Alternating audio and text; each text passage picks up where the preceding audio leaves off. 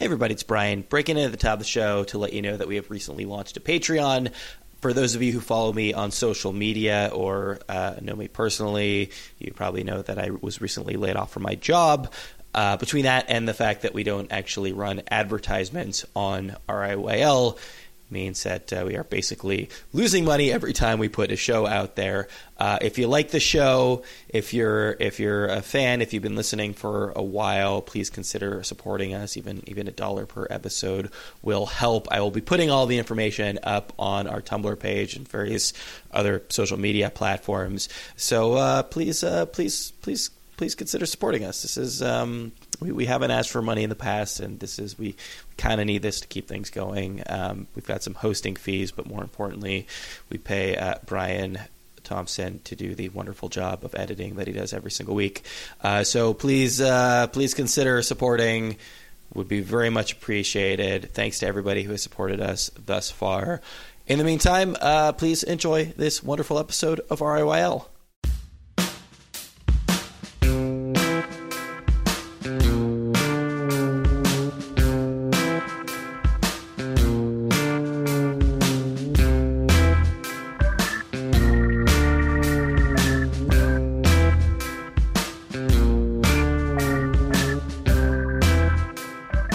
It's funny, though, because, obviously there's 2 or 3 really large studios over there, and then Kaufman Astoria. How did this kind of become a sort of a hotbed for studios?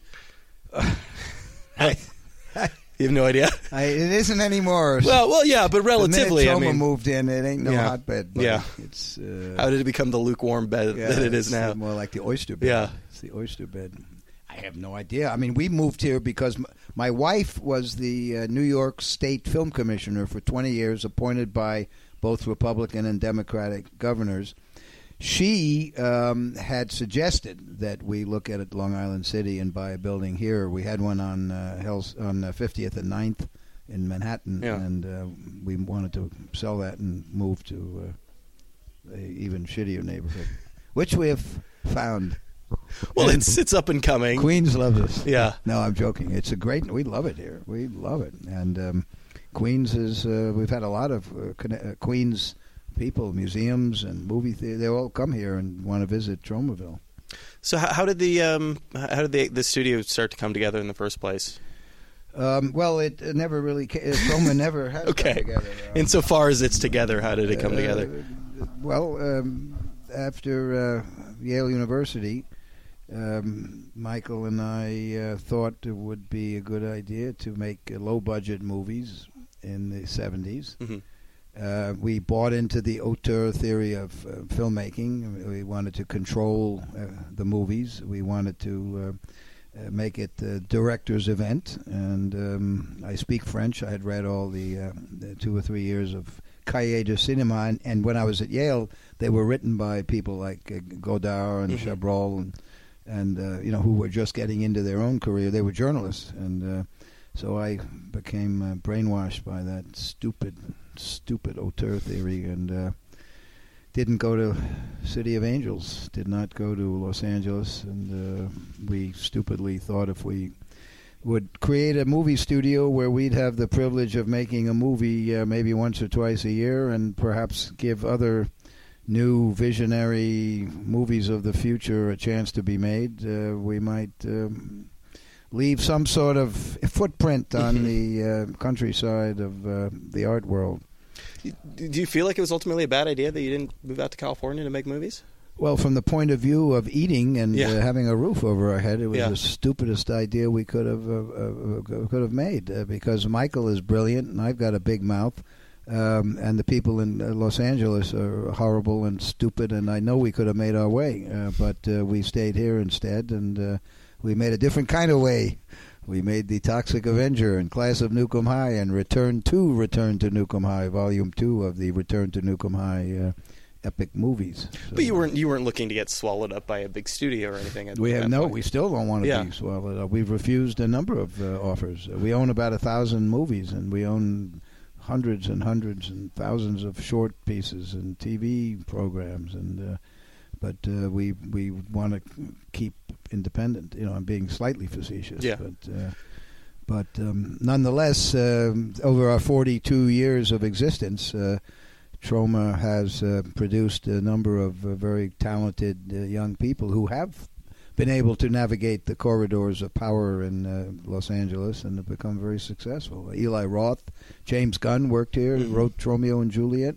Samuel Jackson's first movie is Death by Temptation, a movie that wouldn't have been made without us putting in the money. All black people except for Michael and me.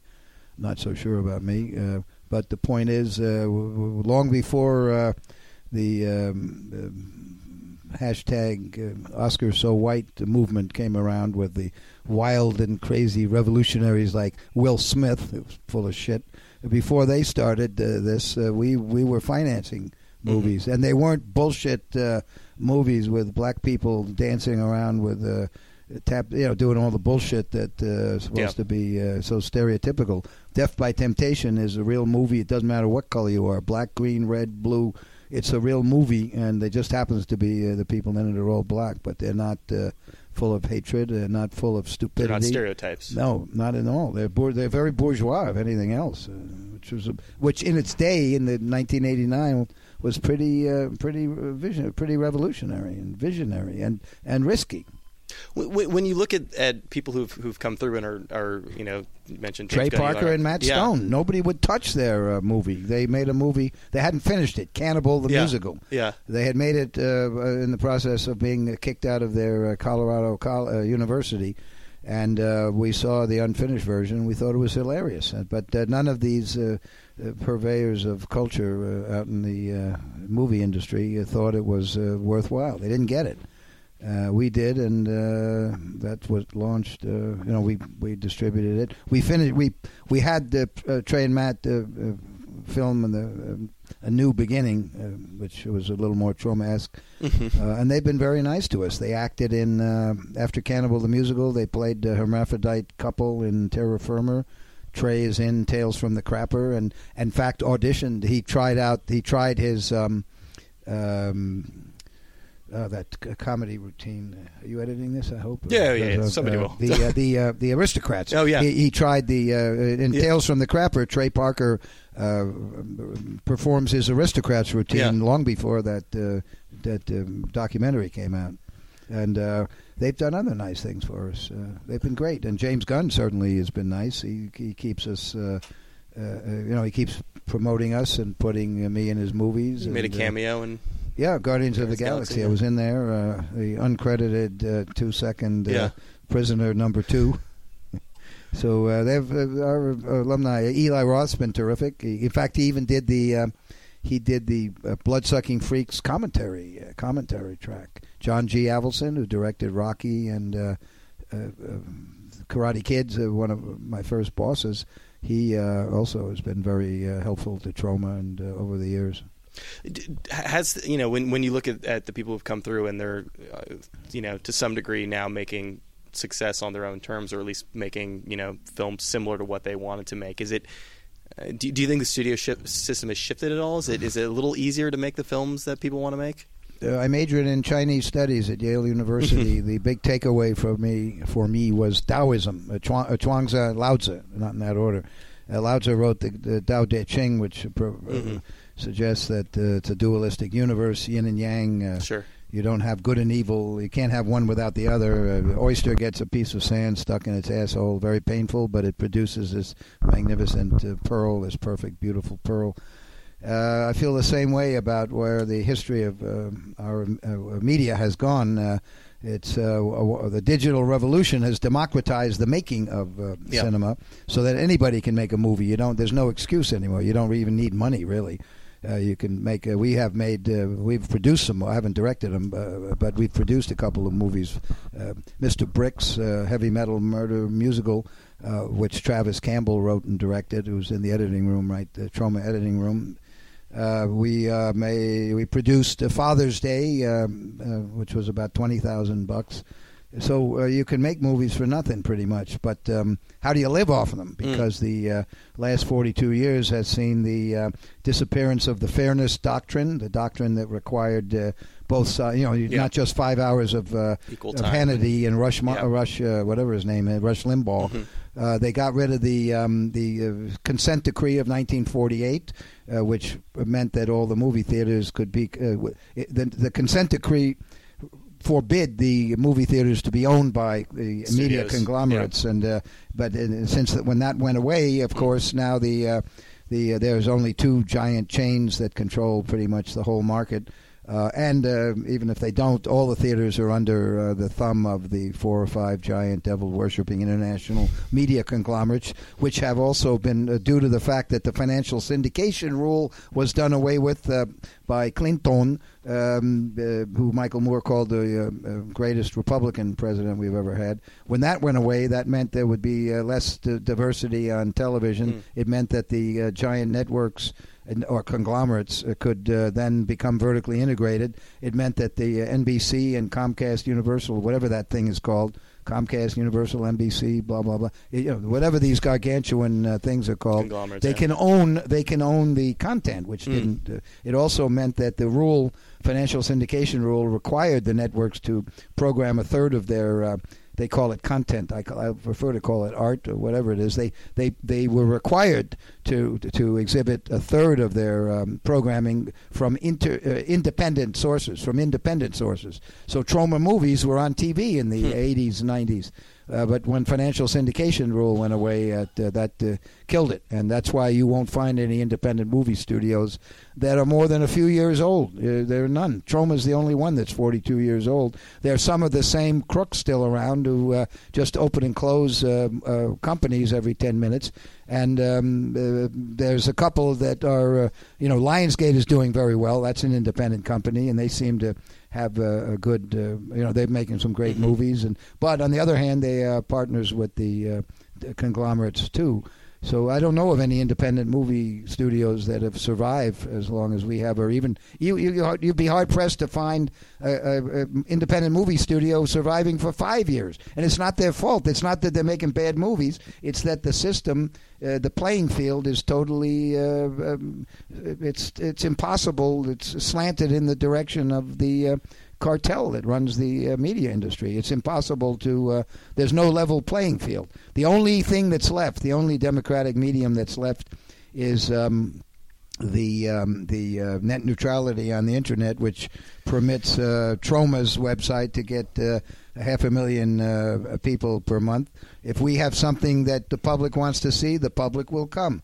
If Walt Disney has something that the public doesn't want to see, they'll skip it. It's a level playing field for the most part. Rupert Murdoch tried to colonize it by buying a lot of MySpaces and things like that, but as you know, colonization doesn't work. Just ask the French. So the final nail in the coffin for independent thought, diversity, and content, speaking of Oscars so white, is that the public domain has virtually disappeared. Public domain was a wonderful resource for the public, for the consumers. Jefferson said that the artist would enjoy 14 years of benefit from his, her, or its work, and now that has been corrupted to infinite number of years. Disney and Clinton conspired to, and hundreds of millions of dollars of lobbying, conspired to create the Millennium Copyright Act, which meant that Mickey Mouse would be forever in the hands of Disney, which meant that everything, there would basically be no more public domain, so that there will never be a Jewish Mickey Mouse or a gay Mickey Mouse or a black Mickey Mouse or a Troma Mickey Mouse. If Shakespeare had lived today, he'd have his rosy red ass suit off, because he took a play that was Italian and made Romeo and Juliet out of it. And there would be no Shakespearean Romeo and Juliet today, where we're living, where Clinton and the lobbyists from Disney, etc., living back in Shakespeare's day. There'd be no Prokofiev's Romeo and Juliet. There'd be no Troma's Tromeo and Juliet. There might be no James Gunn and no Guardians of the Galaxy. So you shouldn't laugh. It's a serious thing. The public domain is the best thing that ever existed, and it's a disgrace that it's gone. It's a pity. The artist, in fact, the artists don't even have control over it. Most of the big companies control everything, right? Warner's was sued many times to disgorge even Happy Birthday, a lousy $14 million a year. They just because they finally disgorged it. But for how shitty is that? So the point is, we're living in an age of media consolidation, an age of media elitism, an age of basically homogenization, and then the nerve of Will Smith, someone who's in the shittiest situation comedies, the crap of all time, the worst science fiction movie that ever was made. This guy is going to boycott the Oscars? It has nothing to do with the Oscars. It has to do, the body is ill. The body of American and international media is cancerous. It's sick. It is dying. And unless the fairness doctrine comes back, or the consent decree of 1948, or the financial syndication rule, or public domain, and unless net neutrality is preserved, and right now there are phone companies and the Motion Picture Association of America, all the big studios are down in Washington 24/7 lobbying to get rid of net neutrality so they can have their own super highway for their websites, and the rest of us will be on a bumpy, shitty road that buffers forever, and we'll be dead. Figuratively, mentally, and spiritually. We'll be living in an age of a brave new world and 1984. Rupert, they wonder why are we Oscar's so white, right? Of course, you've got 40% of the industry controlled by a 92-year-old senile guy, Viacom, right? Who's probably is a white guy, probably racist, certainly probably does not have the healthiest view of women. And then you got the other one, Fox, controlled by an 80-year-old white, probably sexist, probably racist old man. 40% is, and then the other ones, the Disneys and the other one, Comcast. Forget it. Of course, it's going to be. There's going to be no diversity until you bring back the elements I suggest. It's impossible to have diversity. So what has... You can have a lot of Uncle Toms, you can have a lot of bobbing heads, a lot of blowing, a lot of fellatio, a lot of ass licking, and you'll get a few decent people like Trey Parker and Matt Stone. You'll get decent people like James Gunn, Eli Roth. There are good people in the mainstream, but even they are having a hard time, right? Soderbergh says he doesn't want to make movies anymore. Spielberg said he almost couldn't make Lincoln. So look at the people running this thing. It's terrible. So you mentioned that Troma's far and away the longest lived independent studio, and what has the secret? Is it just stubbornness? Is that what's kept you independent over the years? The only thing that's kept us going is we make good movies. Yeah. We make good movies. They're entertaining. They've got something to say. There's some substance. And we have a great fan base who make the effort. They're very active, and they make the effort to find our movies and promote our movies. In fact, our fans around the world are one of the main reasons that our movies are seen, because they go to the movie theaters, at least in this country, and they demand that our movies get on screen. So if I direct a movie, we can get a couple of hundred screens around the country, not all at once, one by one by one by one by one by one. For the most part, and it's thanks to our fans. We have a very small company here. We have about 10 employees maximum, maybe less than 10, maybe fewer than about 10 that are paid. And but we have about 50,000 very active fans. We've probably got hundreds of thousands of inactive fans, but we've probably got about 50,000 who actually work and spread the word and retweet and post on Facebook and let their local theaters know and ask film festivals to play our movies. And so it's really all thanks to our fans that Troma continues to be around. And it's not just our fans, mind you. Not just our fans, also our air conditioners have been very very useful to us. Just keeping it cool around the film is the most important. Keeping my head from exploding. It's a few exploding heads here and there probably have helped you guys along the way. Yes. Yeah, I mean, it must have been a little bit of a perfect storm, though, because obviously, a lot of people are putting good things out in the world and not necessarily having a success from it. Did the studio also sort of come around at the right time as well? Did Troma come around at the right time? Yeah. I think we got lucky. I think we started in the 70s. I started making movies at Yale in the late 60s. But I think we got lucky in that there was competition in the 70s. If you had a movie if you made a movie that was... Is he going to be okay? That's our sound department. We're working on Return to Nukem High Volume 2, the second half of my I hope you're in his old will. age. That's the old age home. We've got a scene in an old age home. So senior citizen home.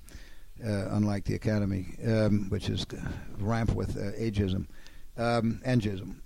So we got lucky when we started Troma in that we could make a good movie, and the theaters wanted it. There were many different chains, family-owned, many of them, that were all over the country, theater chains, and they were competing. If they had something like The Toxic Avenger or Tromeo and Juliet or Class of Nukem High, they wanted it. They would make money for them. And they'd shit on us because we would get 30%, whereas the majors would get 90%. The theaters would give, so hey, not only did our movies like Death by Temptation and Cannibal the Musical, not only did they put seats, behinds in the seats, but they sold a shitload of concession, popcorn and junk food, and the theaters get 100% of that. So we were a pretty good deal for them. But then when the theaters all consolidated and became peons of the giant conglomerates, that kept most of the independent studios out of the theaters. The only reason we get any kind of theatrical distribution, and it's usually only if I direct a movie, is that the Troma fans are very eager to see our movies on a big screen. And we make the movies that Michael Herz and I make are made for the big screen. There's many people in the frame, and there's all sorts of action behind in the background. There's a lot of interesting, people might call it shtick, but whilst the main characters are having their scenes, there's very often some subsidiary action going on in the background, which you might not see on a small screen. It's a little bit of the Mad Magazine mentality of just there's sticking no as much as you can in there. You hit it right on the head. Mad Magazine is a huge influence on the Troma oeuvre, as is Stan Lee and Spider-Man, as is the great auteur directors, Chaplin, Keaton, Preston Sturges, Renoir, Fritz Lang, Samuel Fuller, etc. Has that mentality shifted at all, though, as people are consuming films in a different way? As more people are watching them on devices or on the back of airplane seats? Well, as far as Troma goes, we have a great audience of file sharers. So I go to Italy and people stop me in the street. We haven't had distribution in Italy for 20 years. But people recognize me because of our movies, because they get them. Yeah. They can't get them through distribution, so they get them through file sharing. And nothing wrong with that. Now, when it comes to Asia and Africa, not only do they file share, but there they bootleg it. There they're selling our movies. The Chinese elite, the generals who own the DVD plants and who own the streaming services, they're making money off our movies. So a big fuck you to China. And then the same with Africa, even though I devoted a year of my life to the country of Chad. Fuck them. I don't mind if there's file sharing, but if people are making money off our movies, same with India, they make money off our movies, but they give us nothing. So I don't mind file sharing. That's great. People should share art, and I've written 6 books. The themes of sharing art are quite, especially in my last book, which is Sell Your Own Damn Movie. I promote file sharing and think it's a good thing. You don't mind if it's free, you just mind if other people are making money off of it. If people are selling it, they should give us a piece of it. Yeah. But if they're sharing it, no problem. Many fat, pimply teenagers in the basement of their mother's home watching our movies and sharing them, I'm all for that. We wouldn't be around probably because of that. I guess I'm sorry, we wouldn't be around without the file sharing. The file sharing's, in fact, we just put up 300 of our movies, plus hundreds of short pieces and political statements. We just put up a video about Oscar So White on the Troma Movies channel. It's all free. Troma Movies, all free. You don't pay a penny for them. And that's sort of what I was asking. Thank our fans. To thank our fans, because we started that on we started the Troma Movies for free on our 40th anniversary to thank our fans for helping us. Because you had mentioned the YouTube videos, and you are doing some work on the digital front, and I guess what I was wondering earlier is, the way people are consuming movies is different for a lot of consumers right now. It's not necessarily the first run in the theater, and I'm just wondering if that at all has shifted the way that you produce movies. Well, again, the movies that Michael and I produce ourselves, the ones that I direct, those are made for the big screen. Yeah. So tough shit, they're going to have to be on the big screen. Yeah. and unfortunately, there are fewer and fewer big screens available to the films that we make. But most of the films that we distribute, I think, are made by other directors who I don't think give a pig's ass for whether it's in a theater. I think they'd like it, but it's impossible. The theaters they're very hard. And also, we get Return to Newcomb High Volume 1, the first half of My Sistine Chapel. That movie, Return to Newcomb High, played in one theater in New York. How much can we spend on advertising for one theater when the masterpiece Fantastic Four is playing in 200 New York theaters? They can advertise because they can advertise they can advertise it against 200 theaters, even though it's a shit movie, and even though Return to Newcomb High is a really good movie, we could only get one theater. It was a good theater. But how much can we spend on advertising for one theater? And then, by the way, even if we do get a holdover number, which we do, Poultrygeist, Night of the Chicken Dead was the #1 screen in the country when it opened. It beat out Speed Racer. We only had one theater that weekend, and that was in New York. But it was the highest-grossing theater in the country. What happened? We got kicked out 2 weeks later by Indiana Jones Skullfucker because they had to have every screen. They couldn't let us have even one shitty little screen. They had to have every little screen. And the Tribeca fucking scumbag film festival wouldn't even let us put up our poster. We came in after the Tribeca scumbag film festival. We put up our poster in the movie theater, the week before. They made us take it down. They wouldn't even let us put the poster up. That's how nice the Tribeca Film Festival is to independent filmmakers, right? Yeah, that's nice, isn't it? So I dressed up in a chicken suit, a Colonel Cluck suit, and I handed leaflets out in front of the Tribeca Theater, the Cinema Village. The people at the Cinema Village are very nice. But, what a nasty thing that is. A film festival supposedly devoted to independent art, a film festival supposedly devoted to New York City, of which I have been a tax-paying, real estate-owning employer and filmmaker for, I've been alive for 70, but I've been paying taxes here for more than 50 years and employing people who, you've seen them here. Where would they be if they weren't at Troma, right? Right, you'd be seeing them in the subway. They'd be buskers. God, no, you've seen them. Who knows where they'd be? They seem very nice. I'm being facetious. And very, very capable people. But the point people. is, you'd think that the Tribeca Festival might cut an independent filmmaker whose movie is coming into that theater the next week. You'd think they might be able to find space in a 12-screen movie theater to put up in the gigantic lobby to put up a poster, a theatrical movie poster for Poultrygeist, Night of the Chicken Dead. Oh, and of course, a couple of years later, Tribeca takes a movie called Zombeaver. Our movie was about zombie chickens. Their movie was about zombie beavers, right? But our movie had originality, and Tribeca was afraid of it. So now, at least that's my opinion. And now, they didn't understand it. They usually say something like, "We don't understand it." So, although it was over their heads, we didn't submit it actually. So I can't blame them for not taking it. But they do take Zombeaver 2 years later. There's been nothing. Our 40th year came here in New York. Troma's 40th year. I didn't see anything mentioned in any publications, whether it be Queens, where we are, whether it be New York Times, New Yorker. Not one peep in any mainstream media except the Village Voice did a big piece.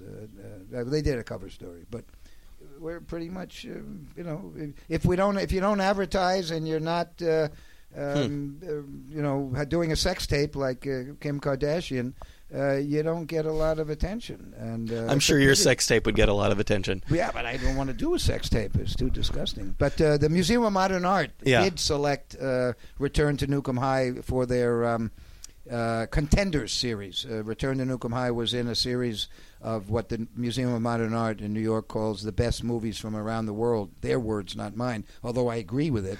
The Return to Nukem High was in with the Spielberg, his new movie with Coen Brothers, Scorsese's Wolf of Wall Street, Sofia Coppola's movie, that boring movie that won the... Lost in Translation? No, I didn't mean Coppola's movie. I didn't see it. I didn't mean that was boring, although it probably was.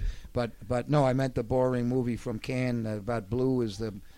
It was a lesbianic movie that managed to be boring. Oh, it won the Cannes Prize. Yeah. Something Blue color. was the warmest color. Yeah. Anyway, it was. There's Return to Nukem High, selected by Museum of Modern Art. Yet not one.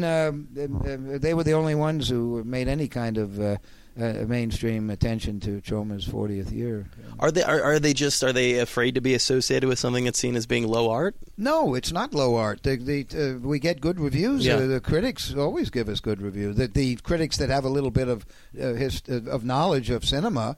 If you consider New York Times critics pretty good critics, sure. We've never had a bad review in the New York Times. But I didn't mean low art as a slight. No, it's they can't gain anything by it. Yeah. They can't gain advertising because we have no money. They'd rather promote 24 Days Later, which is 20th Century Fox. That's the zombie movie. Yeah. That's zombie. They don't talk about George Romero in the article. They don't. Hey, the New Yorker, your favorite magazine, the New Yorker did an in-depth piece on Hayao Miyazaki, the animator, the greatest animator in the world. Yeah, there's a Totoro poster behind me. Who discovered the fucker? Yeah. We did. We brought him to America. We brought my neighbor Totoro here before anybody. And according to the New Yorker, Harvey Weinstein discovered Miyazaki. He imported Spirited Away. Look it up. You can look it up. Yeah. As Kim Kardashian says, my neighbor Totoro was distributed by Troma Entertainment. Yeah, there's a logo at the bottom of the poster. Yeah, over there. And we took a risk. Nobody ever heard of the bastard, and we're the ones who brought him here. And then what happens? Disney buys the whole library. And our term was still valid. Just before we're getting ready to perhaps make a profit by selling My Neighbor Totoro to television, they come out with a big press release that they've bought everything, and they use the My Neighbor Totoro artwork in their press release. They didn't own the rights to we still had another year to run, but no television network would talk to us. They said Disney owns it. So the year went by, and we're sucking hind tit as usual. So how did you see how the media works, right? Yeah. It's like the Liberty Valance, the man who shot Liberty Valance, when the legend becomes the print the legend. Yeah. So Harvey Weinstein, congratulations to Harvey Weinstein, who brought Hayao Miyazaki to these sacred shores.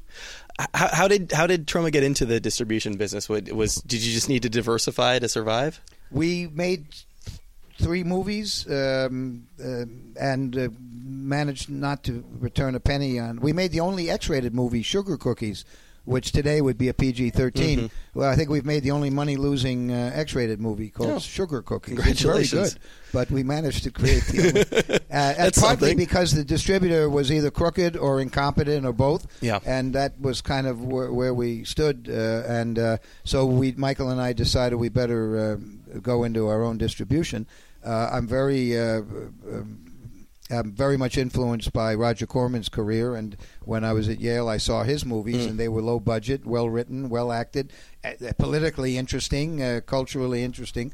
So he was distributing his own damn movies. So we made a couple of movies that we distributed ourselves, and American Multi-Cinema, which is now part of one of the 2 giant chains here. They had a lot of new screens, and they were very happy to play our movies and sell popcorn. So we did very well for about 20 years in the theatrical area. We'd make 135 millimeter prints right off the bat before we even tested, because the movies were good that we made, and the theaters had room for them. And then once the theaters and the studios got, once those rules that I mentioned, the anti-monopoly rules went away, that hurt the independent movie studios. When we began, there were probably 30 independent movie studios, all well established, all doing well, and now there's only Troma. So you also had to do a lot at the same time. You also had to kind of diversify, just so that if if one project did go bad, it wouldn't be the end of the company. I mean, there's probably a lot of stories out there of studios that put everything behind one film, it tanked, and they just sort of went away. Well, that was true. There were waves of people who had raised money on Wall Street. And at the Cannes Film Festival, they would take 30 pages of advertising or whatever and have big parties. And but they weren't filmmakers. They were used car salesmen or stockbrokers. Or there were very few people who cared about the movies. And our philosophy was make the movies about something that we cared about. In the case of Return to Nukem High, Volume 2, we concerned about the food that young people are eating, among other things. Make a movie that's low budget, so you don't risk the whole company on one movie. Yeah. Fox did go bankrupt, risking a lot of money on Cleopatra with Liz Taylor and Richard Burton. Although that's an excellent movie, they directed by Cukor or somebody. He's a good director. No, Mankiewicz. It's a wonderful film. But they went bust. One movie, they ego, hubris, whatever you want to call it.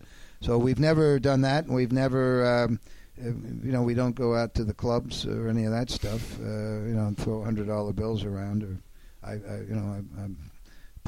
piss people off, but I don't need to go to some stupid dance club to piss people off. I can do that very easily, just in the New York subway.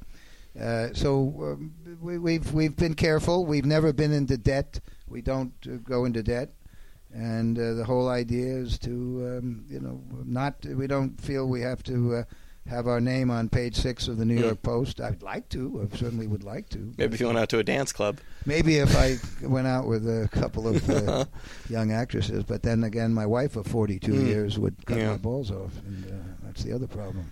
I was listening to an interview with you earlier, and oh, thank you. Thanks for doing some research. Absolutely. And you had mentioned that that I think part of the strategy early on was sort of like taking, I guess like the sort of part of the genesis of the Toxic Avenger was that everyone else had stopped making horror movies, that horror movies weren't doing well, and that's why you sort of decided to go into the business. So that's, I mean, in a sense, that's kind of a risky venture right there, right? Well, our slogan was Movies of the Future for 40 years. That was the company's slogan on all our movies, on our advertisements, posters, theatrical theater cards. Yeah. Movies of the future. And indeed, we did make movies of the future. How many people have imitated the Toxic Avenger? Even the New York Times said that RoboCop, whoever made that movie, saw Toxic Avenger. I mean, it's constantly being... it clearly is a big influence. Yeah. Nobody would touch a lot of our movies that we've made, but they, in the fullness of time, the public liked them. So movies of the future. But recently, we part of our strategy, and I've written about it in my books, is to do what the pundits and the experts say not to do, or if the experts at Variety or Hollywood Reporter, who basically are house organs for the big conglomerates, if they say horror is dead, that isn't going to be true. Do the opposite, and you probably come out the other end in pretty good shape. So that's what Michael Herz suggested when he saw that article, wherever he saw it. And that's kind of where Toxie began, except that we like comedy, so the Toxic Avenger isn't really, it's not scary. It's more satirical and more of a Cuisinart of genres. But on the 40th year of Troma, Michael Herz changed the slogan of the company to 40 years of disrupting media. And when we got to 15 years and we were pretty well established and doing all right, we decided we would try to empower more independent souls to make movies, and also try to write more about issues that concerned us.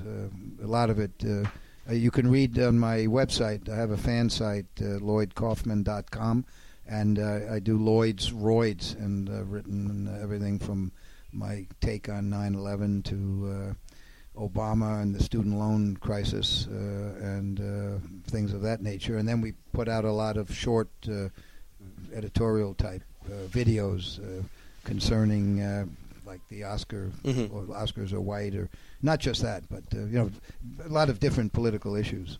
So did it take? So Michael Herz and I have been very much dedicated to trying to do whatever we can to push back at the this conspiracy of elites, the labor elite, the labor leaders who are making millions of dollars while their constituency are eating dog food, the bureaucratic elite, where you have dynasties of Congress people.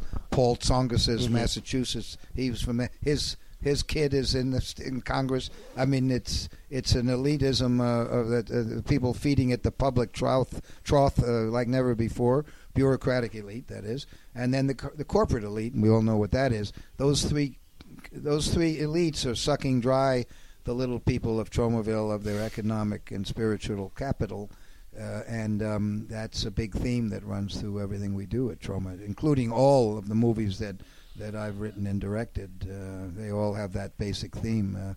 Sometimes the little people of Tromaville need the Toxic Avenger to save them. Sometimes the little people of Tromaville need Sergeant Kabuki Man NYPD, who lives in the on the waterfront of Tromaville. Sometimes the little people of Tromaville must save themselves, as in Return to Newcomb High, which also, by the way, is a big shout out to the LBGTQ generation or movement.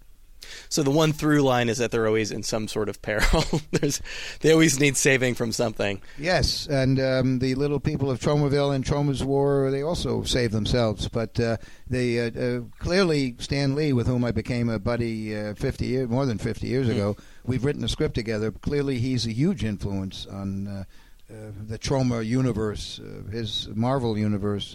Obviously, it's a lot more mainstream than ours, but that idea, and also I hung out with Andy Warhol's gang when I was at college. I used to hang around the fringes of the factory, and we used some of Andy Warhol's people in our early movies, and his superstars. I've got Joe Fleischaker, our 600-pound action hero.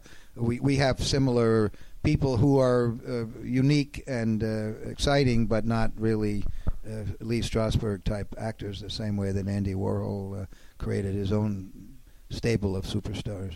I can't even imagine, around that. So you're working with the factory, and then Well, I wasn't working with them. Just when I was a student at Yale, I became enamored. On the periphery, I guess. I love the fact that Warhol. I liked his movies a lot, and he broke the fourth wall a lot. And I'm a big Brecht fan, and all that kind of stuff. Yeah, but and then towards the late '70s, there's a Rocky poster downstairs. I meant Brecht, the Brecht shampoo, of course, not Bertolt Brecht. Okay.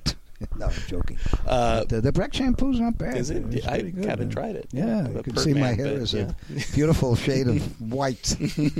What's left? I said white. Sorry, that's a bad word. You can't say white. So it's a non-black hair I have. So you were and then the sort of towards the late '70s roll around. You did some work with Rocky and my school. I didn't want to go to film school. In fact, I had a great example of film school recently. I was called to a very prestigious university here in New York to conduct a master class. Can I guess which one? Sure. Does it have an N?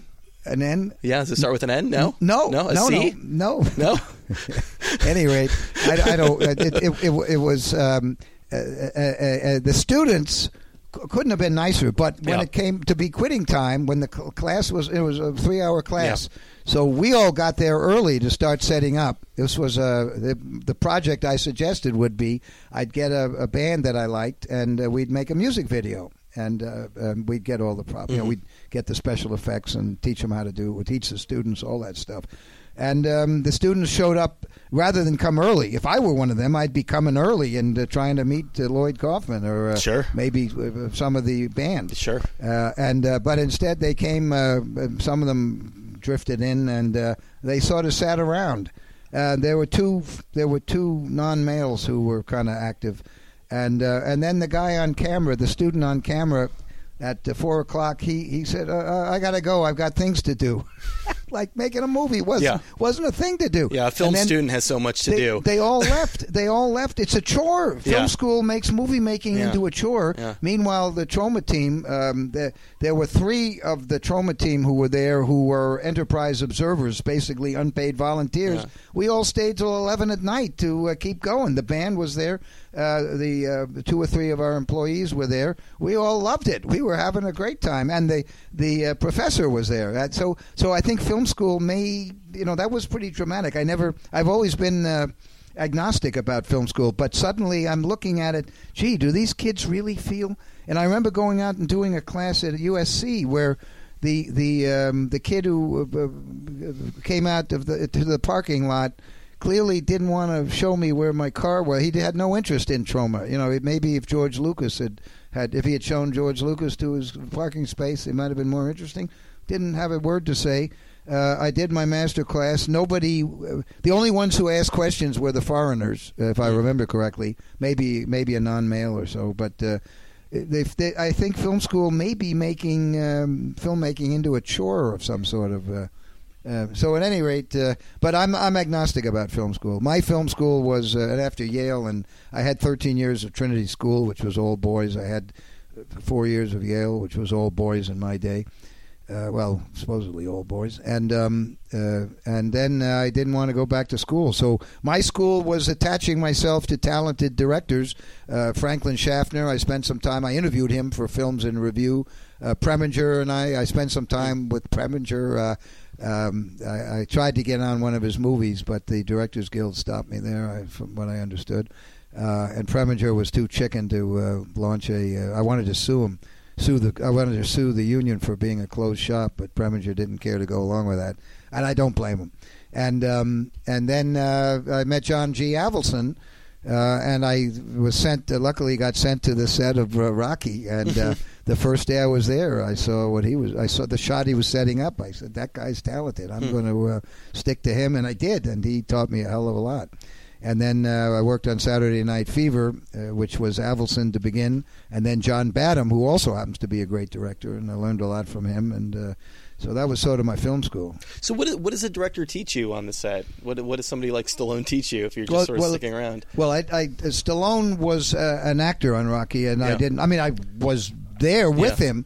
But he had his heart set on Philadelphia, and we arranged all the Philadelphia nuts and bolts for Rocky. Where the Trauma team brought in the crew from Cry Uncle, non-union, to shoot all the Philadelphia part. The steps. The bosses didn't have money. They didn't have enough money to bring the union crew and all the paraphernalia to Philadelphia. So Stallone and Avildsen had their heart set on Philadelphia, and they convinced the producers to hire me to set up the nuts and bolts, and to be like a production manager, a line producer. And Michael Herz and his wife were syncing up the dailies on our upright moviola machines in the Trauma editing rooms. And just that idea that you don't have to accept you can get what you want, even with Chardoff Winkler, 2 biggest producers in MGM history. So that was a big lesson that I learned from Stallone and Avildsen. Also, Avildsen taught me a lot about shooting on location and how the location can become a character in the movie, not just that. How could you shoot Rocky in a? Yeah. I mean, he and I worked on Joe, which was a terrific movie that Avildsen directed. And then I worked on Cry Uncle. And I had a little piece of it. I found an investor. So I learned a lot there because I was on the inside of Cry Uncle, and I got to see a little bit more about how it was produced. But Avildsen directed that and turned a kind of a crappy, pulpy, detective, sexy novel into a hilarious satire of film noir. Cry Uncle, Cry Terror, Cry Uncle. It's a very funny movie. It's terrific. Troma distributes it, which means, unfortunately, it's had a very small audience, but it's a wonderful film. And so there's a lot one can learn from both the mistakes and the great things. Avildsen made mistakes along the way too, and I was there when he got canned from Saturday Night Fever. He shouldn't have been. He would have been, but they brought the right guy in, Badham, who equally as talented in a different way to make the movie. And Avildsen, I actually sent a telegram to Stigwood. I was a lowly location executive or something, and I sent Stigwood, the boss, the big boss, Bee Gees manager and producer, Mr. Saturday Night. I sent him a telegram telling him he has to meet with him. It's urgent. And then when I met with him, I told him that he shouldn't be firing Avildsen. That big mistake. And he didn't fire me, but he was very polite. But he didn't listen to me, obviously. So when time came when you sat down and actually started your own film, how much experience did you have at that point when you were directing your first? Well, feature? I made my roommate at Yale, who actually is the reason freshman year I was going to be a social worker or a teacher. I was going to. It was the 60s when I went to Yale as a freshman. I was going to... You're going to change the world. Yeah, make the world a better place. Yeah. It was all about peace and and love. And I was going to teach people with hooks for hands how to finger paint, and teach bums how to paint happy faces on beads and string the beads together. But God put me in a room with Robert Edelstein. Our beds were very close together, too. It was a very small bedroom. Our beds were head to toe, so at night I'd inhale his... Godard stinking feet, and the aroma du Troma was born. That was the genesis of the company. That was for sure. And Robert made he bought a Bolex. Bolex is not a social disease. It's a camera, a wind-up camera, a wonderful camera. And he made Rappaccini, which was a 16-millimeter feature-length version of Rappaccini's Daughter, the Hawthorne short story. So then I made a feature-length film the next year called The Girl Who Returned. I bought a Bolex, worked at the gas station. And actually, I took a year off and went to Africa. But after I got back from Chad, I bought a Bolex and made The Girl Who Returned, which was a feature-length, black-and-white, unwatchable movie that the Troma team has very kindly put up on lines to embarrass me. But Michael Herz and his wife, Michael went to Yale, and they are in The Girl Who Returned. They and Susie Mailer, Norman Mailer's daughter, are about the only good moments in the movie, I think. But you had mentioned earlier that obviously this sort of digital revolution has meant that nobody, I guess, has an excuse not to go out there and make something creative. But even at that point, it seemed like you felt like you didn't have an excuse not to just go for it. Well, it's yin and yang now. Today, it's again, anyone can make a movie, but how do you live off your movies? Yeah. So the good news is you can make your own damn movie. The bad news is you're probably not going to make a lot of money. But you weren't hung up on the idea that it wouldn't be a perfect movie, or that you just sort of went ahead and did it. It sounds Oliver like. Stone and I grew up together from second grade on, and we both had the mentality that nothing could kill us, that we could do anything. It was pretty interesting. Our parents were best friends. We went to school together, and he at Yale was writing a shitty novel, and I was making movies, and he kind of drifted. But we both had this idea. We were very close, and we both had this idea that we were impervious to anything, that we could do anything. Yeah. Which is a credit to our family, to our parents, who were basically very progressive. Yeah. Shall I say? They were jet setters, and certainly very not exactly conservative. Kind of early proto hippies. Well, no, they were more New Deal Democrats. No, they were more. I don't know how to say it, but they were wild, very wild. And so I know he kind of. At least my parents did not try to. They certainly didn't put any. They didn't try to clip my wings about anything. And I think Oliver's parents were even more open. He went to Vietnam. He volunteered to go to Vietnam. He's a hero. He's a soldier. He's a hero. He went into the infantry. He was right wing. He was very right wing. Yeah. I was very left wing. So the last thing I was going to do was get my ass shot off in Vietnam. So I went to Chad and worked there and helped I went in the bush and helped people there. And but the idea was when you're 19, you don't look at the other side. You don't think you're going to die in Vietnam. You don't think you're going to get syphilis in Africa and die of some horrible disease, or that somebody's going to kill you there. You don't think about it. I had no electricity, no phones, no nothing in Chad. It was like Africa you see in the old movies, mud huts and people running around naked, which was pretty cool. But you don't think of it, and so was to start a movie studio. Well, sure, why not? How can we lose? Yeah. Make a look. You make a movie for $100,000, like Sugar Cookies was $150,000, I think, our first 35 millimeter movie. How can we lose? And there's 2,000 movie theaters. If we get into 500 movie theaters, and each movie theater gives us $250, that's going to be so much money. And that, whatever. I remember figuring this stuff in my head and figuring we cannot lose. And sure enough, we raised the money, and mainly through Oliver and my friends, and we lose every penny of it pretty much. No, we didn't lose it. No, Sugar Cookies probably ended up breaking even, but then we made another one where we lost everything. We made a movie in Israel, which was the worst movie ever made. And we listened to people. That was the biggest problem. We were young and we listened to people. But you don't realize, start a movie studio, go and compete with MGM. Why not? This is America. At no point did it occur to you to maybe get back into the social work thing because the movie thing wasn't quite working out? No. Yeah. I'm a movie nut. We're not making any money now. Troma's, we've got no revenue. We're here because our fans are. In fact, our fans finance post-production on Return to Nukem High. Huh. This is the last hurrah of Lloyd Kaufman. The fans put up money to help us make Return to Nukem High on Kickstarter. But that's how things are kind of done now. I mean, we're but that's dead. not. But people fucked up here. Crowdfunding is almost legitimized at this point, but right? our fans are again, we're not Spike Lee. He's got an $18 million mansion. His fans put up $3 million. He only has an $18 million home. I don't quite come up to that level. I'm a very narrow cast underground film producer, and our fans, we don't have the number of or the wealth that his fans or that guy from New Jersey. Kevin Smith? Not Kevin Smith. The other guy. Who's the other guy who made that boring New Jersey movie? Had the word Jersey in it.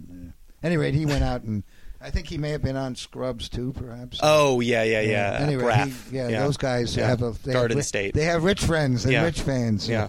We don't. So, Are you being serious though when you say that this is your last hurrah? Do you feel like that? I think I'm 70 years old. I don't know. I mean, you've beaten the odds in the past before, right? I mean. There you go. Michael Hurst says. Does he say that every 10 years or so? Yeah. Well, we'll see. We'll see what happens. He says it every morning. Well, actually, you're the one who sounds like he might be dying, though. So I don't know. That's a good point, though. That is a good point. I remember Poultry Guys, Night of the Chicken Dead, which deals with chickens and zombie Indian chickens. I thought that my swan song was going to be a movie about chickens, but indeed we went on to make some more movies. So, but it's really tough. So I'm hoping we'll somehow get Toxic Avenger Part 5 together. And of course, there's always the big $100 billion remake that Akiva Goldsman and Charlie Corwin and Richard Saperstein are producing out in California. Maybe that'll throw some big bucks our way, and we can make some more movies. Who knows? Has interest through projects like that, and as you mentioned, all these directors, you've made a few cameos yourself.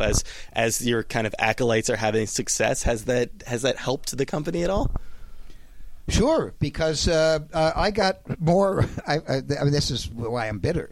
I got more positive attention from 2 seconds in of playing uncredited prisoner number 2. Also, I don't like the idea of being number 2, if you know what I mean. Yeah. I got more attention and positive reinforcement from the lousy. I was in a restaurant. In New York City, Vaudor, a French restaurant, very Tony.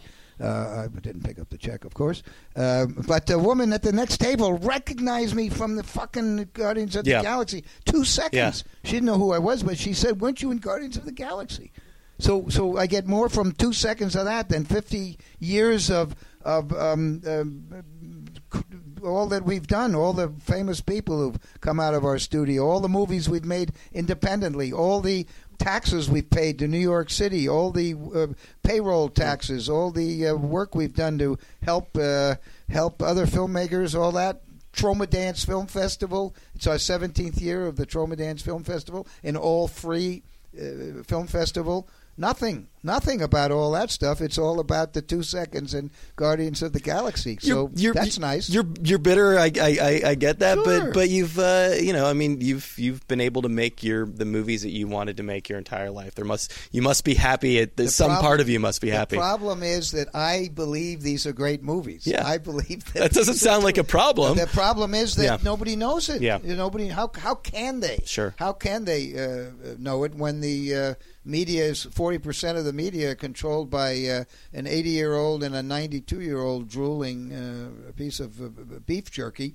How are you going to? How are our movies going to be there unless we want to totally capitulate and let somebody run our lives? I suppose. Yeah, I mean it's all relative though. I mean when you're comparing yourself to a Marvel movie, it's very small by comparison, but you have a sizable, very passionate audience, and there's something to be said for that at the end of the day. People who work here say that as soon as I get hit by a bus or jump into the subway tracks and get squashed, then suddenly they'll be, he was a genius, Lloyd. He was such a great guy, and he did so much for art, and he left such a big footprint and all that. But I well, you've got the props, you've got the means to fake your death. So there's the New York Times will still manage to. They'll promote some, Be a little bit happy you get to come into the office and do and make the movies that you want to make. Sure. Oh, yeah. Hey, Michael Hers and I have been quite fortunate. I mean, I don't know that you could start a Troma today. Yeah. The playing field used to be unfair, but you could climb up it. Now the playing field is perpendicular. It's like a greased up stripper's pole. You cannot possibly climb it. It's impossible. You have to, if you want any kind of recognition or an Oscar or hookers or mansion, you've got to go where the projects are greenlit and go become an ally with one of the vassals of the big conglomerates. You can't do it any other way. There you go. That was Lloyd Kaufman. I don't know what I could possibly add to that conversation. This is the part where I usually come in and give you guys a little bit of context or tell you something interesting or wrap things up. But I feel like that conversation probably speaks for itself. It was a lot of fun. Lloyd is somebody that I have been wanting to talk to for some time now. For whatever reason, it just hadn't worked out over the years. But I'm really glad that I finally had the opportunity to do that. And Tromaville is actually located surprisingly close to my home. It's also in Queens. It's in Long Island City. Not the cool part of Long Island City where all of the art galleries and artisanal speakeasies are popping up, but it's still sort of an industrial area down by the water. It's a bit of a walk. It was a much further walk than I was anticipating, but if you do have the opportunity to go out there, I highly recommend it. I got a little bit of a tour from one of their staff members while Lloyd was on a business call with a very, very important client. Really, really amazing place. They've really done some incredible stuff over the years, and I mean, just talk about a group of people who have completely stuck to their guns in spite of everything. Really, really enjoyed talking with Lloyd. So thanks so much to him for taking the time to do that. Please check out Troma's site. Check them out on YouTube. They've got a huge number of, maybe like all of the films or a large a large chunk of the films that they've ever made are up for free on YouTube right now, so definitely check those out. Dig deep into the back catalog, explore, find some awesome new stuff. Thanks so much to him. Thanks so much to everybody at Troma. Thanks to Brian, as always, for editing this thing together. Thanks to everybody who has helped out on the Patreon. If you do like the show, if you have been listening, please consider supporting us. Any amount will help. It will help us keep going. As I said at the top of the show, don't really have a super steady source of income at the moment. We are not running ads on the show. Certainly, if we can get some money coming in through Patreon, we won't have to run ads. And we won't have to seriously consider shutting the show down. So it's a bit of a win-win. If you've got any feedback, it's roylcast@gmail.com. Follow us on Tumblr. That's roylcast.tumblr.com. That is the first and best place to get all of your RIYL related information. Like us on Facebook. I think that's about all I got. Lots of good shows lined up. I just did 3 really awesome interviews this weekend that I can't wait to bring to you. So stick around, because we will be back just about this time next week with another episode of RIYL.